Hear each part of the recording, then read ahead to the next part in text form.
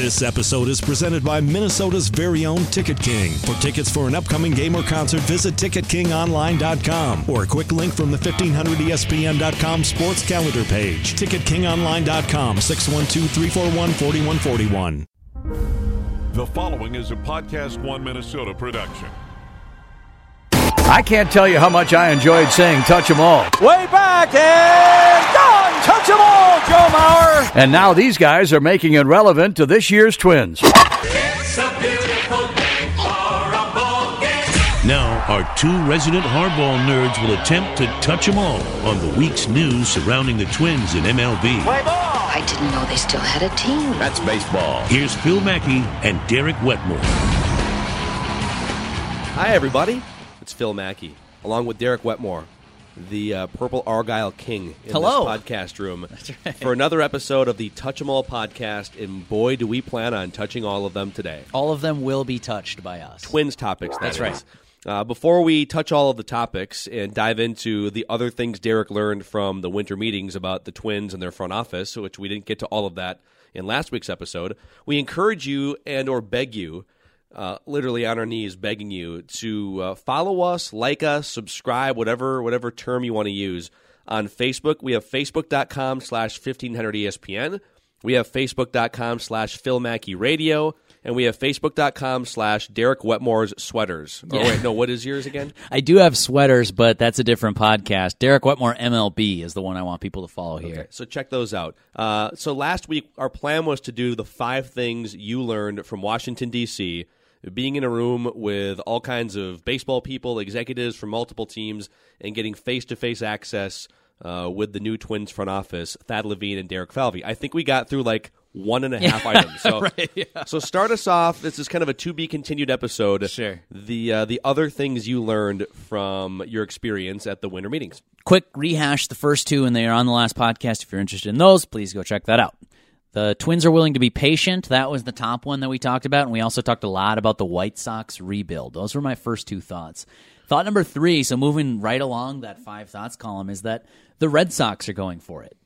And you could also say that the Nationals are going for it. And you could also say that the Dodgers are going for it. And this dovetails into something that we talked about on the radio earlier today, Phil, about the window of the super competitive teams. Remember, that's one of the topics we kind of got into, that there's sort of 2 different windows in terms of MLB postseason and World Series. There are some teams like, I'll put the Cleveland Indians in this category. Maybe that's a bad example because they went to the World Series. But there are these teams that are just sort of built to be postseason teams, and maybe some weird stuff happens in October and they go to the World Series or they win it all. And then there are these super teams. There are the Chicago Cubs. There are the Los Angeles Dodgers. There are now the Boston Red Sox and the Washington Nationals. It's the thing we talked about on the show is that teams are being hyper-aggressive when they feel like they're in this window. And we kind of talked about it with Judd about, he said, well, what does the Adam Eaton trade say for you? They traded a guy is a good outfielder, but nothing more than that. And I said, hold on. Adam Eaton's like a quiet star. And so we disagreed on that a little bit, but we agreed on the basic premise of the Nationals, who were already a great team, now, like in the present, they traded for another now piece, and they gave up pieces that could potentially have made their future brighter too. And I think it just goes to show you the Red Sox are in this same conversation with their good young players. They felt like they could trade some prospects. The Nationals just basically are saying, yeah, we're a World Series team right now. We have Bryce Harper, Steven Strasburg, Max Scherzer, go on down the list, and screw you, we're also going to add Adam Eaton. I don't care about the prospects. I don't care about Lucas Giolito. Did they overpay? Maybe. But if they win a World Series or 2 World Series, I think that's where the conversation is starting to shift. That's maybe what this third thought should have been. There are these super teams that are just willing to go for it. The Red Sox are on that list. Yeah, and I don't know what it is, too, about the evolution of prospects, but it almost feels like teams are grooming, not all teams in the top 10-ish payrolls in baseball. So you see this, the teams you just mentioned, Cubs, Nationals, Red Sox. It's almost like they're grooming prospects specifically to put them on the trade block now, right? Yeah. You know, we're gonna lift this guy up to AA, AAA. Now, some of them, Mookie Betts, Jackie Bradley Jr., Xander Bogaerts. yeah, you can go up and down you're going to keep some of them because, or Javier Baez if you're the Cubs. Sure. Although I bet you there was a time where maybe even earlier this season where because Javier Baez did not start the year as a starting middle infielder for the Cubs, where maybe they would have traded him too. But you're definitely not like some of the mid to small market teams, the Twins, the Pirates, the Indians, where maybe you make a big splash at the deadline, and the Twins have never really done this outside of the Matt Capps, Wilson Ramos trade. But for the most part, you're hanging on to that currency because your lifeline is prospects. For a multi-year run of 90 wins and playoffs, you need to not only groom the prospects, but plug them in, and they start for you because you can't afford to go up to $180 million payroll, $200 million payroll. I'm really fascinated the way we view prospects has evolved. And look, I am biased in this, and I can only come at it from my worldview, so I want to ask your opinion.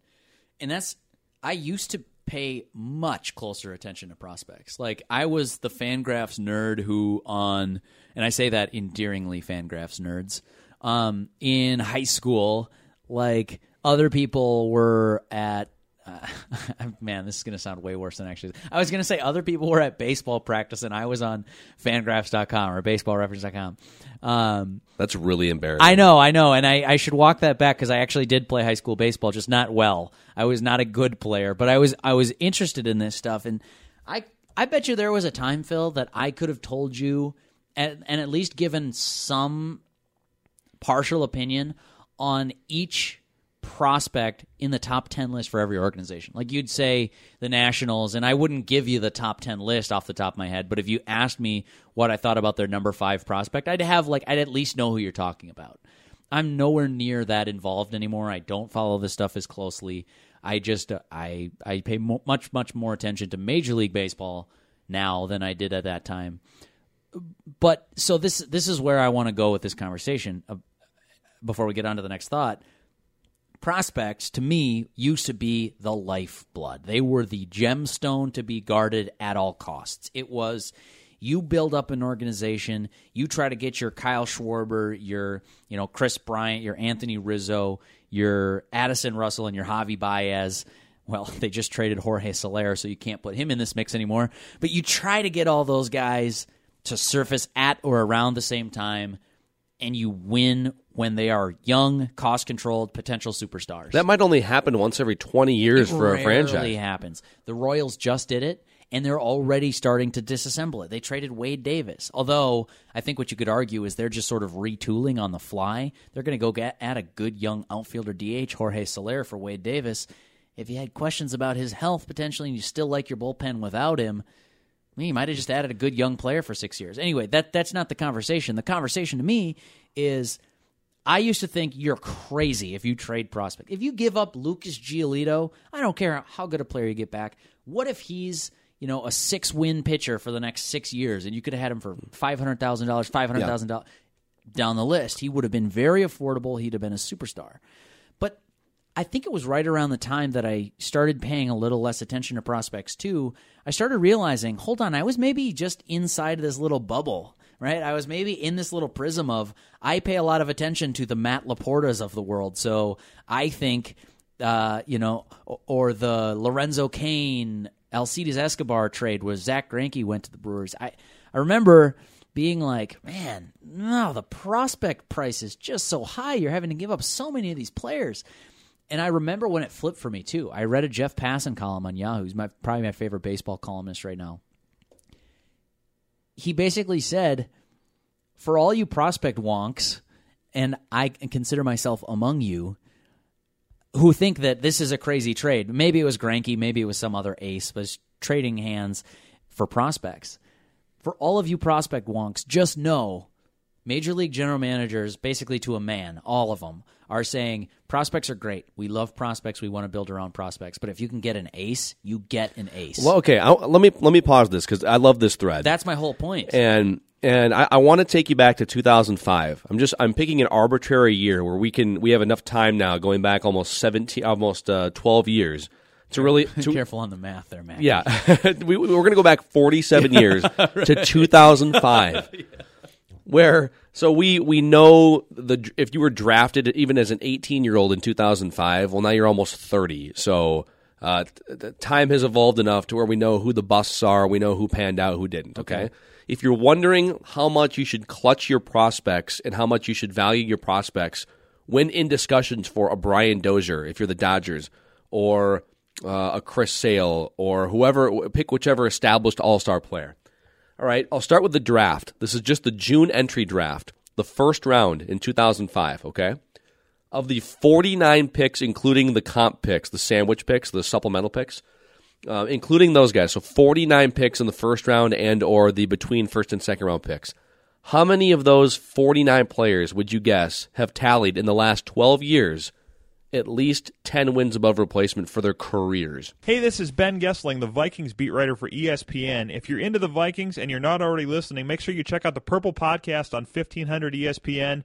Judd Zolgan and I break down the Vikings every week, tell you everything you need to know about the team. You can check us out on Podcast One, iTunes, or 1500ESPN.com.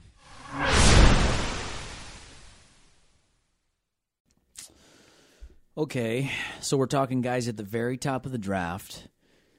Generally, they're pretty much ushered on to top prospect lists. Top prospect lists hit or miss, but 10 wins is a lot for lottery tickets. Like, a 10-win player over 6 years is not that impressive. No. But when you count about the body of work, or the body of the sample, so a number of 49 players, I'm going to guess that 6 players have top 10 wins. It's 13. Okay, so you undershot it. You overthought it a little bit I was there. on the right path. Yep, it's okay. It's okay. You're overthinking. You're devaluing my game here. That's fine. Yep. No, and the 13 players are Ryan Braun, Troy Tulowitzki, Andrew McCutchen. So there's a good chance that, oh man, they want our top prospect from the draft in 2005 if it's like 2007. Well, Ryan Braun we really like him in Double-A right now. Well, there's a chance that he might turn out to be Ryan Braun. And that's the scary part. Alex Gordon, Ryan Zimmerman, Jacoby Ellsbury, Justin Upton, Colby Rasmus, Jay Bruce. Then even like among the 13, it starts to get to Clay Buchholz, Matt Garza, Cameron Maben, Cliff Pennington, 11 wins above replacement the last 10 years. Ricky Romero was really good for a couple of years. Pelfrey, Jed Lowry, and pretty quickly it devolves into 30 guys you've never heard of. Right. Or only heard of because they were a flamed out prospect. I have another list too. Okay. Along the same thread of what should you be willing to give up if you're looking to get that big time stud pitcher or that's all-star hitting second baseman, right? The 2005 Baseball America Top 100 list. This is the one I was more curious. Okay. We're not talking draft picks. We're Correct. talking guys who are legit prospects. Yeah, so some of these guys might be in Double and Triple A. That's awesome. So it's two different things. You beat me to the pass. Here's the Baseball America Top 100. And I haven't even looked at this. I'm going to go down the list. Okay. We'll just go down. We're not going to go all 100, but if you were, let's assume all of these guys are sort of unknown but highly touted, much like if Byron Buxton was at the top of this list last year, right? If somebody offered you Chris Sale, but you got to give up Byron Buxton, well, on this list in 2014 or 15, Byron Buxton is a concept, right? So what percentage of those? It's all a percentage game. It's never we think Matt Laporta is not going to pan out. It's what percentage of the time does Matt Laporta pan out? What percentage of the time does Byron Buxton pan out? And if the percentage is something other than 100, then you should be willing to trade him, right? And if it's closer to like 50 or 30, then you should be even more willing to trade him for an established star player. Can I throw in some my math conceptual thinking before we get to your list? Because I think about this the same way I do about scoring points in basketball. And I didn't really think this way until college, and I started reading places like Nylon Calculus and stuff like that. And I'm less interested in that now. I just follow Major League Baseball so much more closely than the NBA. But the idea of like point theory, where, all right, Steph Curry shoots a corner three, even that's not worth 3 points. Every time he just releases the ball, it's worth something like 1.8 points or 2 points. See, now you're getting into how sabermetrics are calculated. And so this is what I'm talking about with prospects, though. You said, and you know, maybe you just misstated it, or maybe we genuinely disagree here when you said if there's a percentage below 100 that Matt Laporta hits, you should be willing to trade him. I don't agree with that. I would take the percentage likelihood that he hits. Let's say, I mean, Matt Laporta is a bad example because everyone's just going to bias it with the fact that they know he's not a player. Let's say it's 90. Let's use Byron Buxton. This makes it more interesting for me. Let's say there's a 90% Byron Buxton's like a star, like a 5 to 9 win player over the next 6 years, each year. But there's we've seen some chinks in the armor too, right? I mean, there's a chance, non-zero, although I'll argue not very great, that he's like a fourth outfielder, that he's just a bench player, or at best his defense is so great that you can afford terrible offense and he's a below average starting center fielder.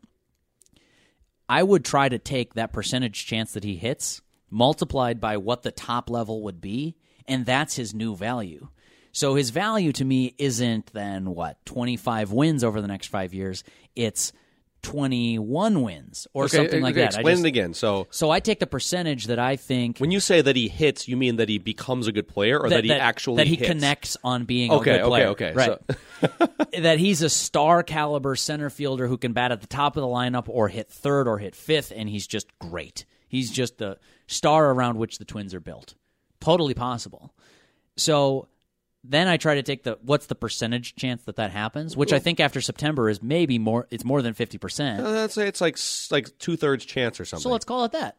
So I'd take what I think of him over the next 5 years and multiply it by 2/3, and that's my new value. If what I'm getting back in a trade is greater than that number, I'm willing to entertain the trade, but it doesn't mean I'm for sure going to deal him just because he's not a guaranteed hit. But I think we sort of agree. Let's say it's 90. We do. If it's 90%, it's never black and white. Is my point, and I think we're debating the shades of gray here. And I'm going to get to this list because we've just digressed. But I like this path. That's right. If there's a 90% chance that Byron Buxton succeeds, but the math works out to where the thing that you're trading for, which you would never know that it's 100%, so you'd have to do some digging on this, because Chris Sale, even though it's 100% that if he's healthy, he's going to be an awesome pitcher, elbows exist, right. and they are ticking time bombs and things like that. But if your goal, if the Twins were better and they had some outfield depth, and even if they knew that Byron Buxton was an 80 or 90% chance to pan out over the next 6 years, but right now the window is open to win a World Series, and you just need Chris Sale to really push you over the top, and you feel like the gap between your number 5 starter and Chris Sale is a much more important gap to fix than the gap between your next outfielder and Byron Buxton, right? Okay. So you could talk yourself into right. different ways to make that trade. These are all hypotheticals because I just gave you a scenario in which the Twins were ready to win a World Series. And that they're willing to trade Byron Buxton. Right. I think neither of those is happening in the short term. Right. So, okay, here is the Baseball America 2005 Top 100 Prospect list as far down as we want to go. Well, here are the players that are just concepts at the time. Joe Mauer was number 1 on the list. I would say he panned out for a 10-year period pretty darn well. Hall of Fame 10-year chunk. We'll see if he gets in. Felix Hernandez was number 2 on this list. Remember, if you're going to trade Chris Sale or you're going to trade Brian Dozier or somebody like that, you're looking for, ideally, a top 25 Baseball America prospect if you can get your hands on one, right? Sure. And here's the roulette game. The third guy on this list is Delman Young. Complete bust. He had 1 or 2 good seasons. Otherwise, he was a bench bat and a clubhouse wacko. Number 4, Ian Stewart, another bust. Remember that guy from the Rockies? I do. Third baseman, first baseman. Mm-hmm.